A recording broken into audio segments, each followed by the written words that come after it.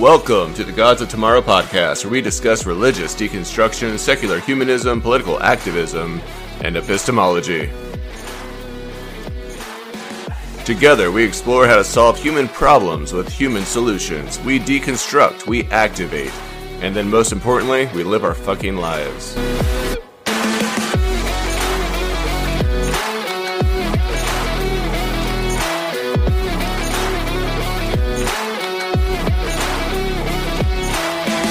I am your host, Josh Ra, and you are the Gods of Tomorrow. All right. Let's do this shit.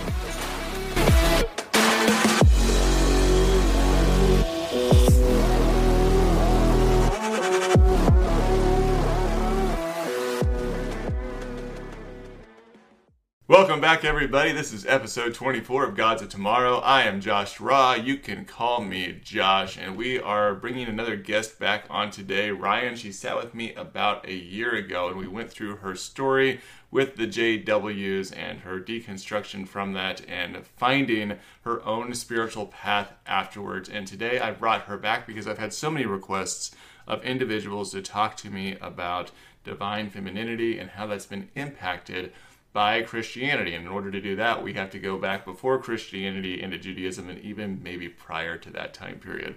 Now, divine femininity is a thing that's been of interest to me. I've looked at it to some regard, especially in looking at Neolithic and Paleolithic time periods where we have seen, the mother goddess or the goddess itself being worshipped prior to the inclusion of male counterparts. In fact, we don't even see male counterparts very often, even in Neolithic time periods. This is completely absent from that. This has been seen in cave paintings and so on from 35,000 to 50,000 years ago.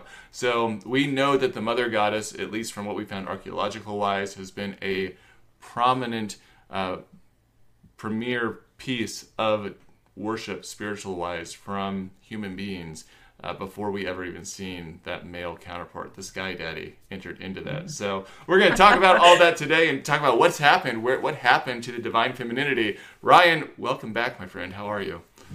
I'm doing great, thank you. I love talking about this stuff with my friends because you ask really good questions and I know you're into it too. So you get me excited about talking about divine femininity and what happened to it.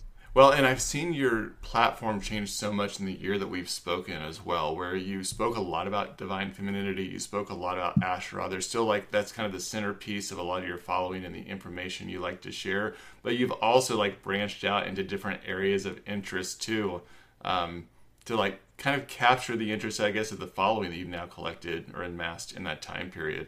Are there some things outside of that divine femininity that have been tugging at your heartstrings that you just really want to dive more into, but you always find yourself being brought back to this again? I really always am brought back to the divine feminine, but I think what I would really like to do, and I think that's why I kind of needed to get my locus together of what happened with the divine feminine in Canaan. Mm-hmm. But what I would like to do is now start checking each of those branches and how it connects to Greece and other places, Carthage, just other outside sources that have similar gods, or maybe even the very cognate same god, and finding out how they were worshipped in that culture. Is there any similarities? What's the carryover? Because I never had realized how much cultures were talking to each other and borrowing from each other just with their right, but that's how they would do it. It makes sense that that's how you connect and communicate with cultures, just by writing these beautiful poems and songs. And I just always saw Canaan as a bubble because that's how the Bible portrays it. Mm-hmm. But I really need to see how Asherah connects to other goddesses. And at what time did she kind of get shoved into the Trinity, where you see the mother goddess or the crone goddess, the maiden, and then death? At what point was Asherah combined into just one? Because I do think that happened under the patriarchy at some point. There's just a bunch of synchronistic things that are happening because you can't you can't control life, and there's no borders. And if there's war, if there's famine, if there's a natural disaster, your religion could change just, it really could just change overnight. And I want to know, as much as I can, I want to know why that happened and why the divine feminine just got pushed aside. That's kind of, so Yeah. wherever I can search it out is what I'm planning on doing. Whenever we kind of dive into this and think about it, I really see almost anything when it comes to spirituality or culture in general as being a progression where you see like things slowly changing and evolving and influencing each other and new truths being accepted, truths in quotations here, and then creating new narratives around those particular ideologies and then those kind of spreading out and branching out as you're teaching people about them. And we see this in real time, even in our fast paced society, around how we perceive relationships and economics and politics and religion. Like we see new ideas being conceptualized and shared, and because of the internet we're able to just pass that across the world really quick Right. and influence each other. And I've seen things pop up in the last probably 5 years just since being on TikTok that I literally saw ideas bloom on TikTok about there being some sort of conspiracy, and within a matter of a year, everyone thinks that's true, and there's this long history that's tied to it. I was like, Oh, yeah. that's not true, though. I watched somebody invent that, um, and it's But that's how wild. quickly Yeah. it can spread like wildfire. But, Hmm. and imagine back then when all you have is stories to tell and you can't read, maybe you know symbols of some sorts to paint on a cave wall. But when all you have is stories to tell, that's, not that you're not working, you understand what I'm saying, but as a form of entertainment to Hmm. talk about your gods and what happened in the past and what you imagine the divine realm to be, of course, ideas are going to be elaborated. I've elaborated on things myself without realizing, Yeah. my weight sometimes I might elaborate on, but just the opposite way. But the same can be said throughout history, and that's okay. I just hope to encourage people to accept that truth, accept that religion has grown and Hmm. changed and adapted based off of our ideas of what we see, just trying to make sense of it. And that can, like from my position, that can be seen as something divine, watching humans trying Hmm. to figure themselves out. But we don't have to stay in that archaic past. We can take the beauty from it and grow from the bad things, and we can bring the divine feminine back. I mean, that's absolutely, I think that's okay to do. I don't think there's anything wrong with that. Yeah, and let's talk a little bit about the disappearance of the divine feminine. I don't know the exact dates. I've seen numbers thrown out there, around 1500 BCE or things like that. I think that Oh, what most man. people say is that once males began warring and conquering and invading other nations and showing this masculine power in some way, we I saw think a that's it. reduction in the divine feminine. You saw it talked Yeah, about less temples built, less structures built. It didn't altogether just disappear like overnight, so to speak, in those early time periods, because right. all the places you mentioned, Carthage had a divine feminine, Mesopotamia had a divine feminine, Egypt had a divine feminine.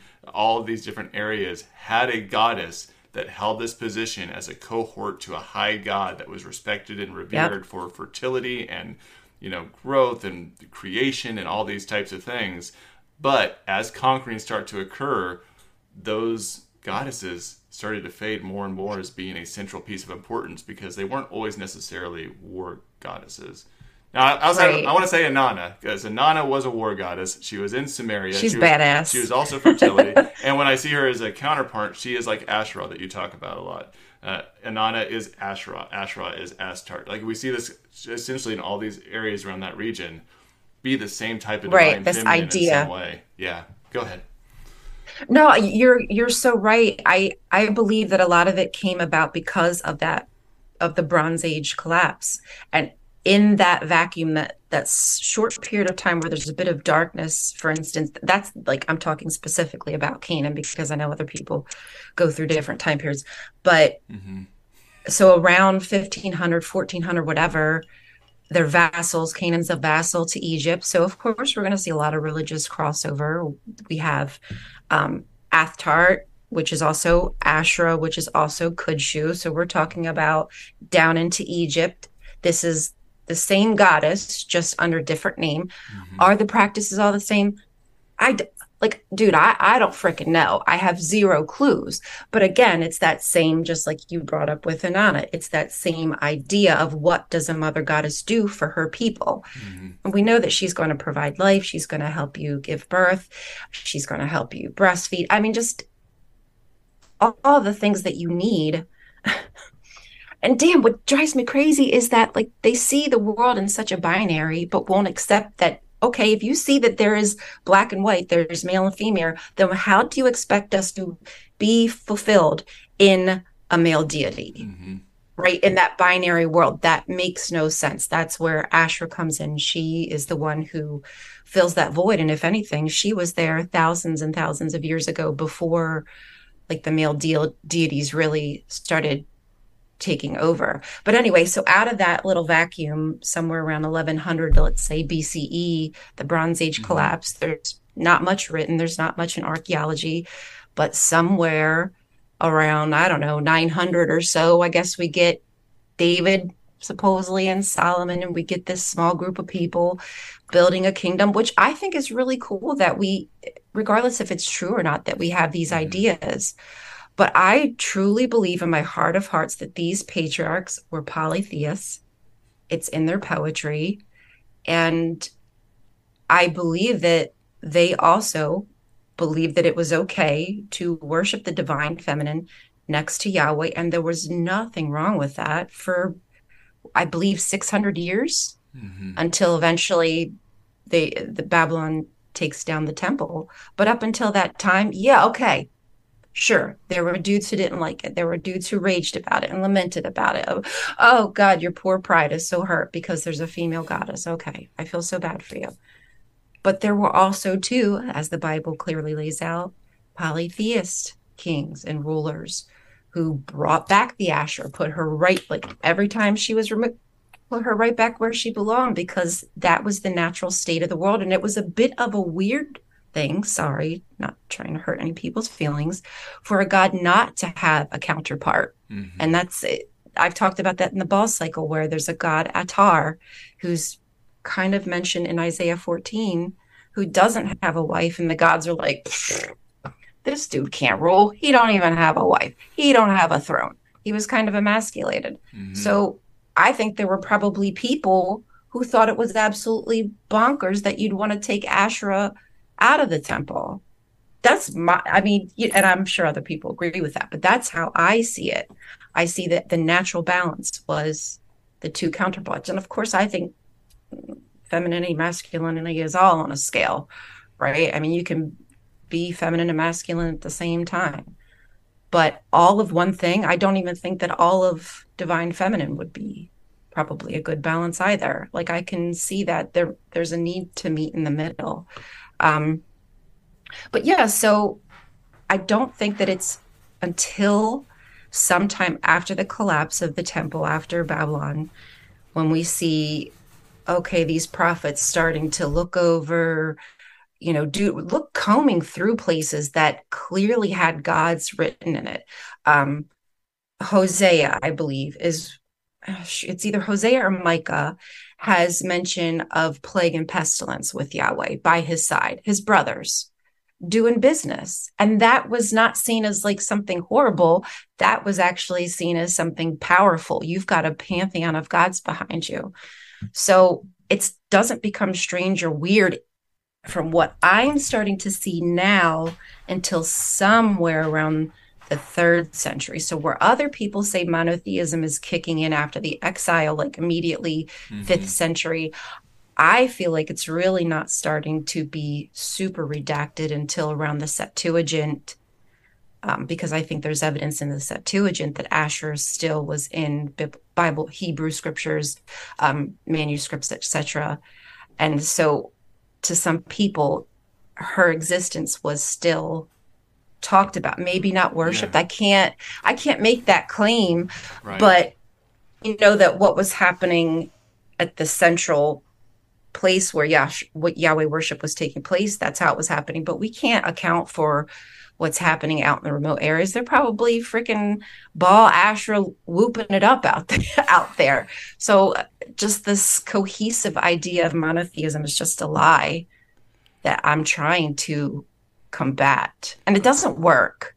No, it's I very said difficult that. to I overcome it said because that. we've had it pushed so hard. And I even want to say it's not even been pushed hard for 2,000 years. I'd say maybe 1,500, 1,400 Thank years. you. We've seen Thank you. monotheism actually being pushed difficult. And I know we're also speculating a little bit, of course, in terms of when Asherah was removed from the Bible. I know that King Josiah in Judah, from like Right. 640, something like that, he had his Deuteronomists that came through for Right. their reform. And we know that the law code in the book of Deuteronomy through chapters 12 and 26 reflect what that law was. So it shows that there was redactions in the text during that time period, Mm-hmm. and that they were removing pagan altars and idols from the temple and things like that even before the fall of the Right. temple They were overall. trying. So they were trying Yes. to do that. And then the fall happened, what, 30 years post date? Not too long. Yeah, If right. you ask me, people believe that the fall happened because the idols were Oh, removed. that's very Yeah, I interesting. have to find my notes where that is, but somebody wrote about it. I believe a historian. Shoot, I'm sorry. But I can find that for you if you're interested. But yeah, there are people who have a viewpoint Hmm. that if it were punishment from Yahweh, why didn't it happen while the idols were still in the temple? Yeah. Seems seems a bit silly to come after the fact. So yeah, that's kind of where I stand too. Maybe that was punishment from the divine. But I mean, I know you can't make the claim of when exactly it occurred, but I would say that Yeah, I think no. that your understanding just of humans in general and how we deal with change, there's a good chance that for another 50, 100, 200 years, folks were still talking about Asherah up until like the Hmm. third century BCE. It was still a conversation. There was still a recognition, at least among the people, if not in the temples, of this goddess that was worshipped for however long that she was worshipped, because it's not Right. just going to disappear overnight. You're not going to erase it that quickly. It's the same reason we can't fucking get rid of Christianity, because people have spent so much time worshiping it. You're We, right. we could spend all this time, teaching science and teaching, why there's myths behind these things, but people will not let it go. It's going to continue Oh being gosh. a prominent piece of our civilization for some time until we eventually say, okay, enough is enough. Which is why I think that it's super important we have these open discussions and flush it out, because I do feel the more we can educate people about what really happened, I don't want to take away their faith. You can still believe in Jesus. He probably existed. Is the Hmm. story about him true? That's where I won't like claim that I have any knowledge. Did he exist? Probably. So sure. I think that if anything, if you believe that Jesus is the second Moses or the second Abraham, what I would do is I would want to know who's Abraham and who's Moses. And they're Hmm. polytheists. I hate to like break people's hearts when I say that, but they're looking at the first century through the world of like Judaism that they know of Yeah. today. And that's not the world that Jesus knew. That's been created after the fact. And same with Christianity and Judaism. Of what we know today, those religions really came after Hmm. like the first century, after the fall of the temple. Again, so many things changed because, again, synchronicity Hmm. happened. We can't change that. It was a devastating event, and some really interesting thoughts rose out of it. Which is, Does it make it true? No. I have to say, it's always very difficult for me to understand that people would think that individuals like Abraham would be monotheistic. His father was from Uruk. He worshipped Nana, who was called Sin, there within Chaldea. Like, he was in an Yes. area where there was multiple gods. He had an idol shop. That's what Terah did. Did. He was an idol maker. That's right. He That's created right. I idols forgot for about multiple that. gods for everyone. Why would you think that Wow. his son is a monotheistic individual. And I mean, sure, maybe he then devoted himself to one singular God and moved out, Sure. and that could be the beginning there of that happening. But it doesn't make any sense that he would understand the world through that lens when his own father was an idol maker. Moses, of Hmm. course, we have no actual evidence of him ever existing. Well, I don't know that we do for Abraham either, outside of what's in the Bible. But it's just interesting Right. to see that that's the perspective taken. And then even in regards to Christianity being a monotheistic religion, when it was introduced in antiquity as a belief system, it was a polytheistic society, which is why nobody really cared that you were going around talking about another god man that had these Right. special powers, because there was multiple stories like that about multiple people that they were Common. just sharing back and forth, and like, oh, here's my deity, here's your patron deity, here's when we worship him, here's how you worship him, and they just kind of cross tails and pick up things and add to them and subtract from them to make their particular god look better than the ones around them. Yeah, it's always a dick showing contest. You know what I mean? Yeah. My God's bigger than your God's. My God is better Mm-hmm. than your God. Or it wasn't like that, or it was just sharing. It didn't always have to be this war thing. I think that's Mm-hmm. kind of how we view it now. There was a lot of sharing and just compromise as Mm-hmm. well as arguments. But there was a lot of people coming together out of need and desperation, probably, right? Mm-hmm. We're seeing a lot of death and destruction. So you're gonna cling on to whatever memories that you Mm-hmm. can hold on to. And that might be stories you're not familiar with, but if it sounds like something of your culture, you keep it. Yeah. Makes sense to me. So I want to bring you back because I know you have tons of notes on this, and I'd love for you to dive into them a little bit, because I do agree that masculinity, femininity is on this continuum, and we all possess different aspects of this, even within ourselves. And oftentimes we Hmm. uphold these deified figures as being representatives of one extreme or another extreme, and then we put them within the same place to like have this idol, this token, this representation to kind of refer back to when we're talking about those particular types of traits. Hmm. But when you're looking at this in regards to early Judaism, 6th to 3rd centuries, we'll say, what did you see as references of how Asherah is still in the Bible? Like, how did you come to this and be like, no, this really was a prominent figure? What is the research to back it up of saying that, what, Yahweh did have a cohort, and how did he get that cohort? So a lot of what I found is like when it comes to archaeological finds, there's been, I think, three or four or five major ones that mention Asherah and Yahweh in like a blessing form. Mm-hmm. And so what scholars did, which is I'm just reading the scholars, like, I'm not anybody that smart, but I can read the smart people and follow what they do. So they're looking at these blessings on these engravings or whatever they find, idols, whatever you want to call them. And they're comparing them to scriptures in the Bible. For instance, like Deuteronomy 33, with a possibility of rendering that with where Yahweh came from. He came from Seir, Mount Paran. Like they're mentioning all the places we Mm-hmm. know Yahweh was seen and worshipped, probably a tutelary deity in some of these places, as they are for each individual kingdom, right? And but he comes down from the mountain, and what is translated is something like law or maybe lightning or flashes. Like there's a few different translations. And when people looked at, because this is Deuteronomy, so this is Mm-hmm. supposed to be, like you said, around Josiah's time, this Mm-hmm. 700, 600, somewhere around there. Mm-hmm. Technically, there should be zero mentions of Asher in there. But when they look at this one word that they translate to law or Torah or whatever, Mm-hmm. it's a Persian loan word.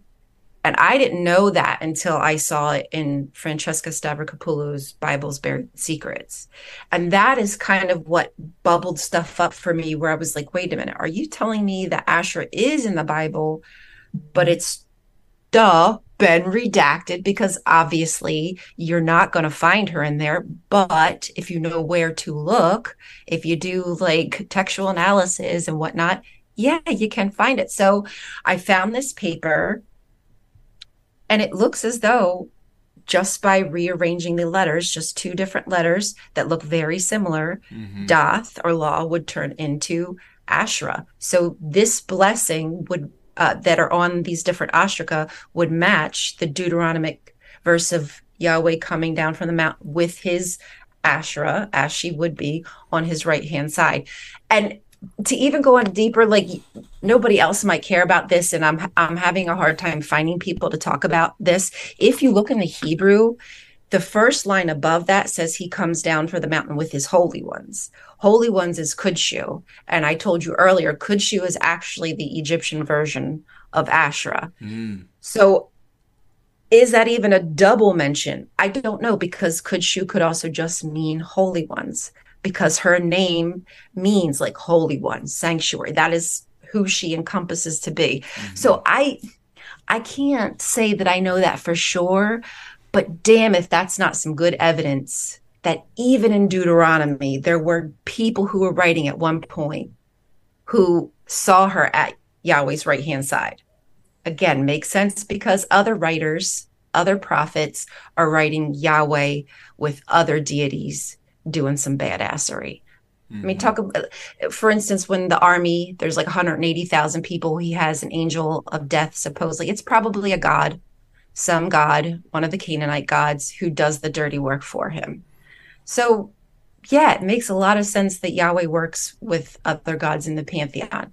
And in that paper, I think there was 4 or 5 other references that when you looked at the Septuagint compared to what was written in the Hebrew, I'm pretty convinced that it was likely Asherah, and even in good references, Hmm. like the place of weeping where the Asherah weeps or something like that, basically talking about what would be her sanctuary, and they've changed it to the weeping of the trees.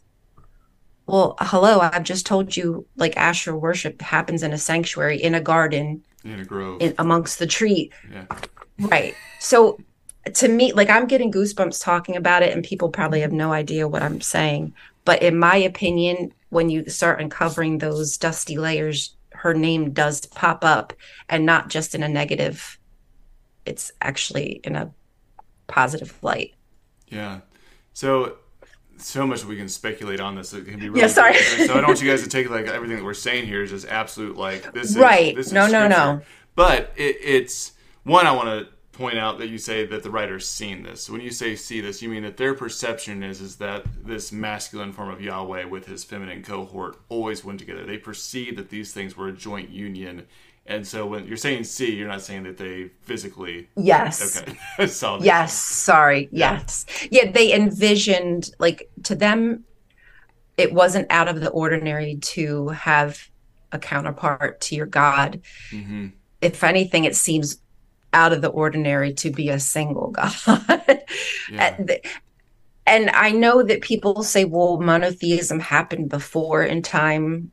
I think, I don't know if it was Akhenaten, you might know, but there Yeah. was a guy who, like, there's been other times in history, sure, they've tried it, but it's failed. Yeah. And if you ask me, I think it's still failing pretty miserably. And even then, when Akhenaten tried to do the monotheistic thing, I mean, he did fail with it, but it was still an allowance, I think, of other gods at the time. There were still other gods that were being Yeah, worshipped in other temples. It was just like, right. this is the best one to worship and the high one, and just worship this one. But they still allowed worship of other gods, I think, at the same time within the communities that Yeah, I were don't think there. it was a complete condemnation, like, Yeah. right. Like, as a, And yeah. and when so even though I say at that time that those authors, those writers, whatever, they all had their own opinion. This, I think we get this idea because the Bible's put together that they all have that one voice, and it's not a univocal voice. They all have their opinion. They're all speaking in their own voice about what they feel Yahweh's doing it. But there comes a time where scribes, redactors are like, oh, that is going to be a problem. So for years and years, this stuff was not a problem. It just wasn't, people weren't bothered by it. Mm-hmm. And then at some point it does become a problem, and they'll change letters. If it's as simple as changing letter, they will absolutely do it. And we don't realize as Christians, at least for me, I always thought that the Bible was inerrant. Mm-hmm. So that happening is just like when I found out that scribes would just erase stuff and put something else. Like, what? That's bananas. But no, that's just as simple as it was done. Yeah. Yeah, that's how scripture works. I'm sorry. If they wanted it, they would write it. Simple as that. Yeah, it's interesting. I have a friend who deconverted about the same time that I did, almost 15 years ago, from the Bible. And it was in finding that the Bible itself is not inerrant, and how much it's been doctored and adjusted and changed, and how much we don't know what was actually said in the original language or what the original texts were. And at that point, he's like, have spirituality, but you can't use this as a basis for anything. Like there's no way Yeah. to come back to the Bible and say that you're going to find some sense of truth, because it has been so mingled up by everyone that's touched it along the way for 2,500, 3,000 years. You just can't. Oh There's gosh, no way to right. even go back to it and say that this is going to be the guiding, principles, or the lighthouse for my life. There's no way to utilize it for that, because you start getting into it at the level that you are, and you're like, this is. I can see entire sentences missing. I can see entire segments cut out. Right. Going back to the story of Abraham and his father, I've shared this before. I'm actually putting it into a book that I'm working on, but Oh, the sweet. the original story around that has nothing to do with anybody going into a furnace and burning and anything along those lines. The original story, in the most ancient form that we've found it in, just has to do with Abraham getting mad at his father, breaking up the shop, trying to burn it down, his idol shop, and Haran running into the idol shop and dying in the fire. Oh, wow. And that's it. It has nothing Right. to, Just, that's it. It has nothing to do with being taken to Nimrod or whatever. Nothing has to do with going into the furnace. Nothing to do with being saved. It was Haran died in the fire because he ran in to try to save his father's idol shop when Abraham tried to burn it down. and there's so much dogma that's so many stories. I mean, even which one is it, Mark or Matthew, where the ending is not, there's like so many additions to the ending, and it was really was supposed to end with the ladies finding the tomb empty and going away. Yeah. How do you remove that from people's? Mm-hmm. I struggle. I sh like I was blown away when I found out Paul and Luke didn't know each other, Mm-hmm. because I just thought, oh, well, Paul talks about a physician, doesn't he? Well, no, when you start separating all these different books from each other, no, these people didn't know each other. But I've connected everything in my brain because of the, policies and Mm-hmm. dogma and whatever else traditions that my religion has. And now trying to pull those all apart, mind blowing. It really Yeah. is mind blowing. Like that never happened, but people really think that that happened. And that's what I'm thinking of. Even when I'm hearing you talk about these stories in the Old Testament, and looking at where Asherah has been reducted out of that text, the people that originally wrote those stories had no intention of them being bound up and put together and connected together in any type of No. way. And then you had individuals that have been, these scholars that were essentially ordered to come and connect it and put it together and piece it together, especially during this time, of course, King Josiah. And he's like, go through and make this all make sense and have it work together. And so they're just cutting things out and piecing things in and trying to make it one fluid Right? text. I like to think that somebody used this symbology, being like, I can't completely just cut out the cohort of Yahweh, and so I'm gonna Yeah. write it in code so people can still find it, because I just can't do what the king's asking me to do. That's a really nice thought, but who knows what the actual intention was. But you know what? That is a thought that we should have. I think that that is a thought that we should keep because, for instance, I have a Jewish friend. He's a rabbi.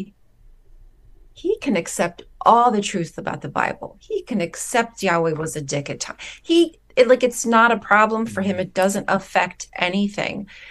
So if someone were to ask him to do something like erase Asherah, he probably, I mean, is he going to do his job? He's going to do his job. Mm-hmm.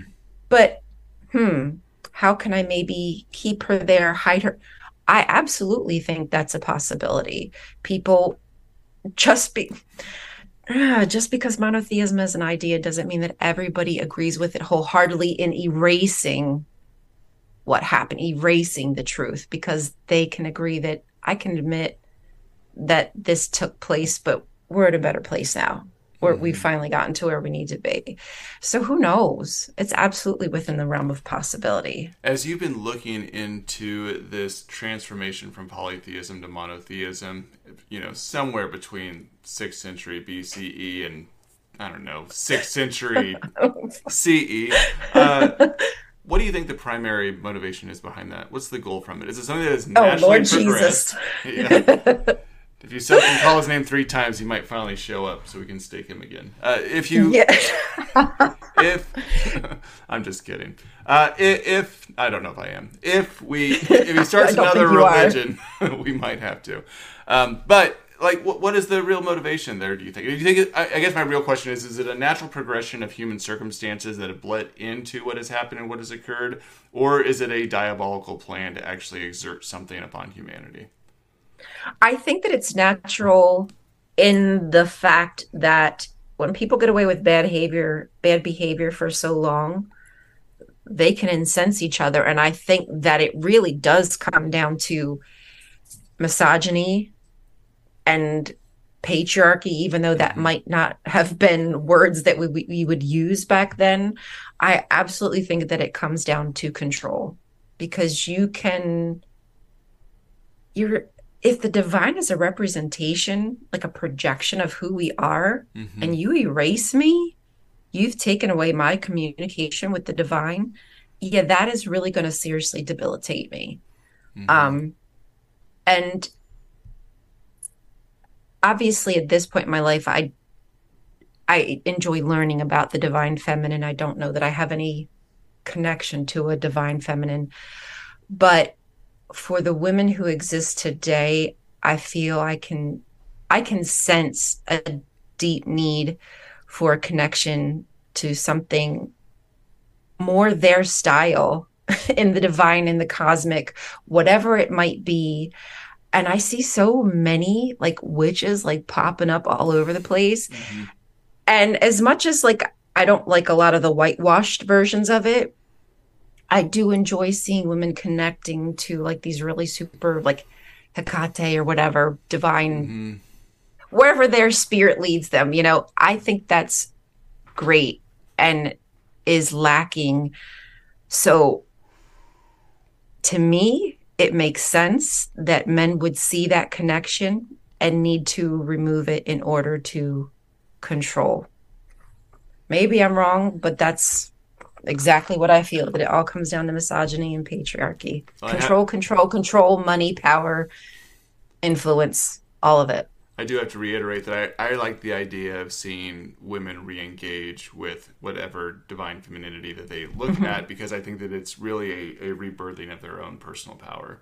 And that's what I see a lot of people Yeah. engage with witchcraft for, is it's like it allows me to find myself, find my power, find my identity again, and express myself in a way that is not going to be essentially stamped down by somebody else, whether that's man, woman, or otherwise, kind of holding them down into a position where they're subjugated.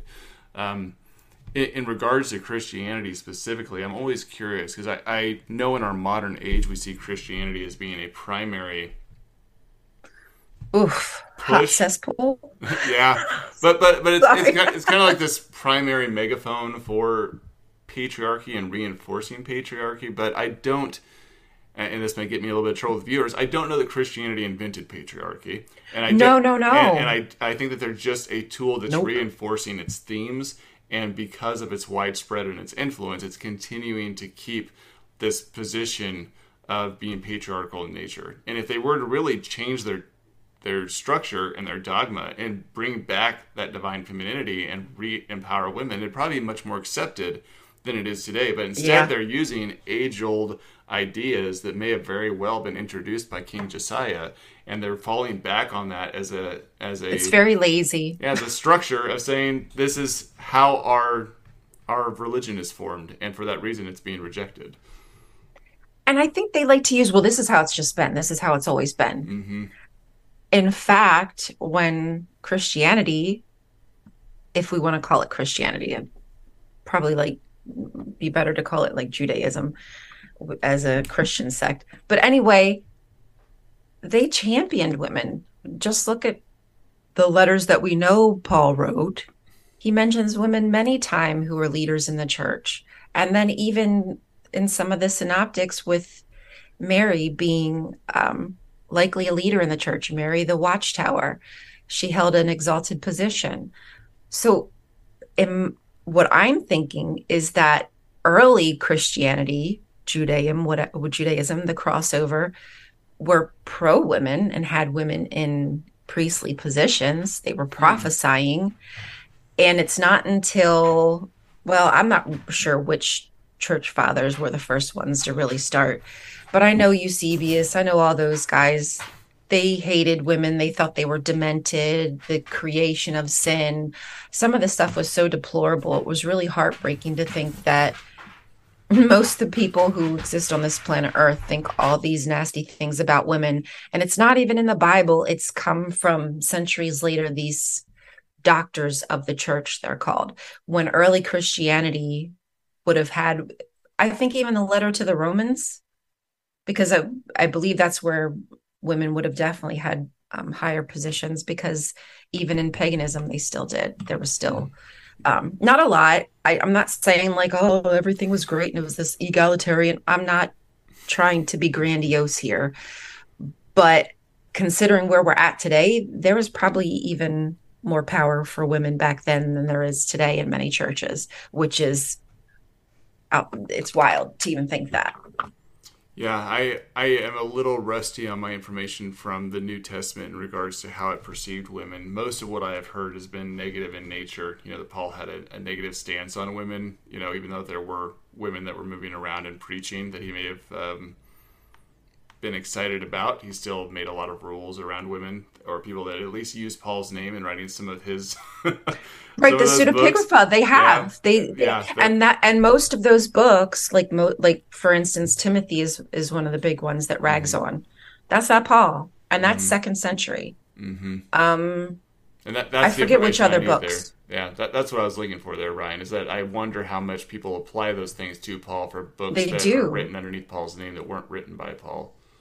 Yeah, and that's super upsetting knowing that this guy, if he's everything he says he was a Jewish man. And so that likely meant that because Jewish people have respect for females, okay, maybe they were getting rid of they still had decorum and accepted them in worship. And here comes whatever, Timothy, whoever they were, trying to pretend they're Paul. And oh, you can't talk in church, you can't do this. Because there's a verse in Corinthians that I've done research on where Paul says, it might be the one where he says you can't talk in church or something of that Mm-hmm. nature. And um, when they've done like linguistic studies of it, it looks like a verse has shifted position. And actually, Paul is saying, like, how dare you not allow women to teach in church, which completely changes like the whole narrative of the story. Yeah, it does. So yeah, so it's really wild to think that Paul might have actually, like, I've hated Paul. He might have been actually a kind of okay, not terrible sort of dude. Man, I won't quote you on that because the jury is still Please out. yeah, do not quote me. But it's ridiculous that Mm-hmm. within a period of I don't know if he's writing somewhere in the 50s, and then let's say Timothy comes around like 120 or something. So within a period of 70 years ish, just like that, they're already starting to Mm-hmm. knock women down and write treacherous things about them. Really disappointing. Well, and then we Really see what and then we see the formation, of course, of how the Bible's constructed later on, a couple of centuries later, and what books they pick, yeah. and how do those certain powers influence how we perceive the actual Hmm. religion and the. Because they have created a narrative for us to follow, and we believe like everything's, at least that's my impression, that things were kind of in this chronological order and like Mm-hmm. sequential order. And then to find out, oh, okay, Revelation is the end of the book. It almost didn't even make it. But then Timothy is actually writing like 30 years after Revelation is being written. Like, hold on, wait, something just doesn't make sense, because they want you to think that everything happened in a certain way.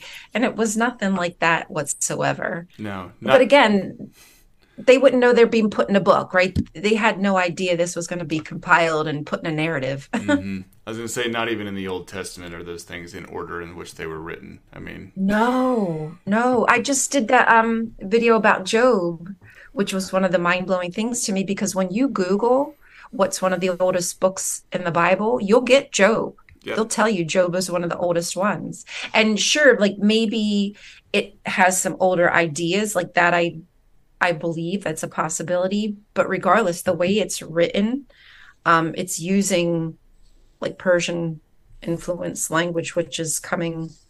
Which we don't have to get down an entire No, no, but rabbit trail with this, but I've always believed Job to be the oldest. I know that Job comes out of the Akkadian tale of man and his God, which is a Near East tale. So we have the original tablet there's that it was other, written yep. on. And the book of Job that we have within the Bible, there's a researcher named Christine Hayes that talks about the book of Job and how it's put together. I love but, her. But there's additional pieces that are added into Job that are Persian in nature and that changes the meaning of Lasation in Job about midway through where the role of Satan changes in the story and how it's referred to. And it also changes like perspective. I don't remember if it's like a first person, third person, but there's a way that it's written that it changes as well. But essentially the story, the core of it is very old. Like we're talking 4,500 years old Right. that was borrowed, and then you have all these pieces that have been added on by Jewish mystics later on and Jewish writers later on And to they build still on it to have believe it sons fit. of God. Yep, to have it fit their narrative, and they still believe yes in the sons of God in that. And that's why I'm trying to tell people at that moment they had an opportunity when they're, like you said, putting everything, compiling this book together. There was a clear opportunity to erase this idea of a pantheon, but they still leave B'nai Elohim. And I'm like, I don't know. I just geek out over that stuff because I'm like, see, monotheism. Ha ha ha. Yeah. Really? Is there monotheism? I know Dan McClellan does a great job of explaining this, but why don't you tell us? Oh, Why don't you he's tell us, so good. tell us He's what so Sons good. of God is? Because there's a lot of misinformation about what Sons of God is. So, B'nai Elohim, the first time that we hear about them is in Genesis, when I guess it's like the fall story where the sons of God, which basically are a pantheon of gods, 70 gods mentioned in other texts, like the Ugarit Mm-hmm. text, like the Baal cycle. I'm sure you've Mm-hmm. spoken about that before. And they are sons of El or Elohim or Elion, who we all Mm-hmm. know eventually becomes Yahweh. And B'nai Elohim just simply means gods. At some point, they're trying to cover up the fact that it's gods and they write angels. Mm-hmm. So, what they do is they demythologize an entire pantheon and just turn them into subservient beings to Yahweh. Hey, definitely cool. Like, Mm-hmm. dude, like some of that writing is super dope. Like, I can't blame them. Maybe I'd have done the same damn thing if I needed to Yeah. get rid of some gods. Like, super cool. But again, the underlying idea behind that is a variety of gods who are badass. Mm-hmm. And Yahweh even borrowed ideas from them, borrowed epithets of them, titles, poetry. That's what they did. So And just to be it's clear kind of, again, when Ryan is saying that he went out and borrowed these things, Yahweh as an individual oh, didn't physically go out and just like rob things from people thank and you. take them and just like take El's crown and put it on his head. She's talking about conflation taking place. You're seeing that the cult of Thank Yahweh you. is moving out there. He's being conflated with other gods. He's being associated with them. He's picking on pieces about them and then becomes more popularized with those. And then they build temples Yes. to him and it erases the other god and he takes on both names.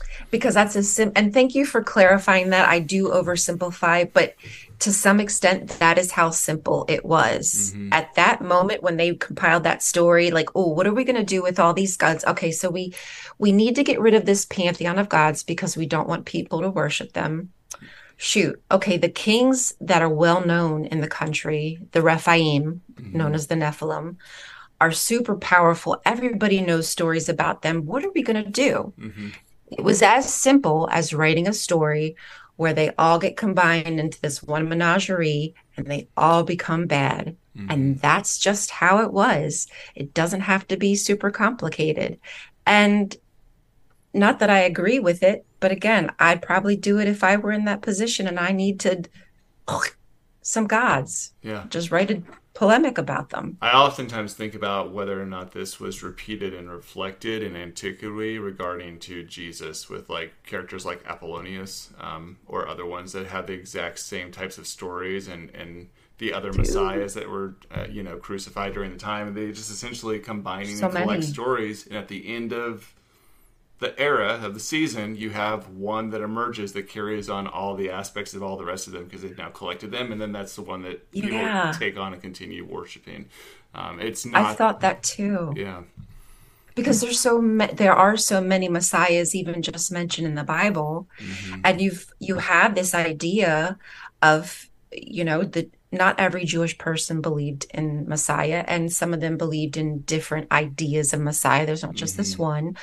But absolutely, if there were these other Messiah figures, because Canaan's been their ass has been handed to them, I don't know how many damn times. At some point, you might hope that somebody's coming to save you, hmm, and maybe this was just happened to be the right guy to put all these different ideas and thoughts into and write about.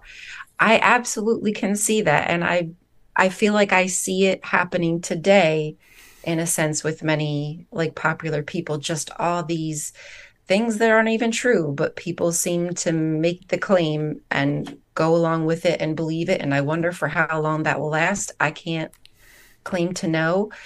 But yeah, I think that idea in antiquity just repeats and repeats and repeats forever, Brian. It's going to keep going. forever. It's part of the human condition, I think. It's very interesting that we are a Hmm. storytelling people. We enjoy telling stories. We conflate issues. We build things up. We hear something that sounds really great, and so we bring it into our story to make our story sound more bold and more Right. acceptable in nature. We saw it happen in Mesopotamia. We saw it happen in Egypt. We saw it happen in antiquity. I think one of the reasons that Judaism specifically was so successful in rooting itself in our history is because they wrote down their belief systems, and they had scribes and they Oh, had that knowledge to be able to do that. thank And goodness. Christianity borrowed that same tactic, which allowed them to then grow and build and be as effectual today, because a lot of the individuals at that time period did not have the the writing and reading skills to be able to do what Hmm. Judaism and Christianity did.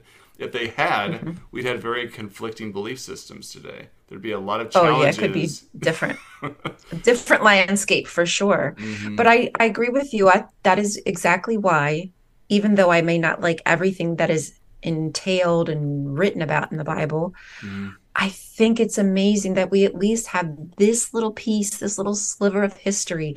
And yeah, sure, maybe we have to read between the lines to find out some of the truths and take it with a grain of salt, or maybe we have to compare it side by side with archaeological finds. It's still brilliant literature. Hmm. The problem is taking it for actual history. We need to see it for what it is. It's beautiful stuff. Well, you know what I mean. Yeah. It's some cool poetry, it's some cool ideas, and I am thankful that we do have it and that it has not been destroyed.